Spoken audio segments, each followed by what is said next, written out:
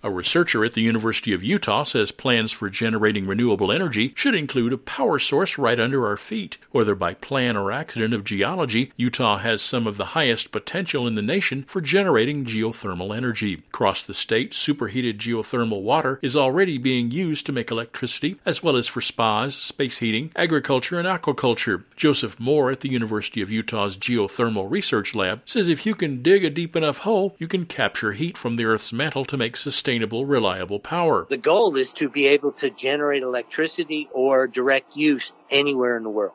We can drill deep enough, the heat's there, it's just extracting that heat. We put the hot water after it's been used back in the ground, so it is renewable. Moore is principal investigator at the Utah Frontier Observatory for Research in Geothermal Energy, or Utah Forge. It's a Department of Energy-funded project tasked with developing the technologies and tools needed for enhanced geothermal reservoirs.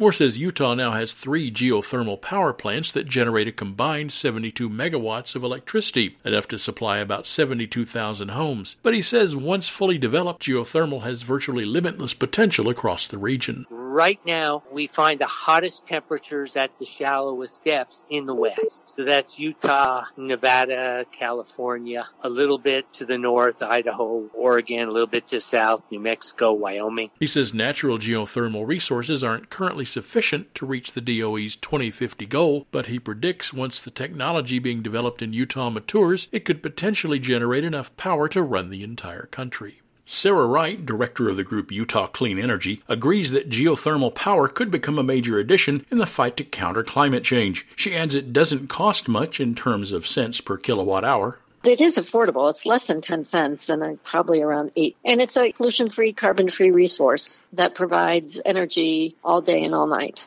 I'm Mark Richardson. Find our 8 trust indicators to support transparency and accuracy at publicnewsservice.org.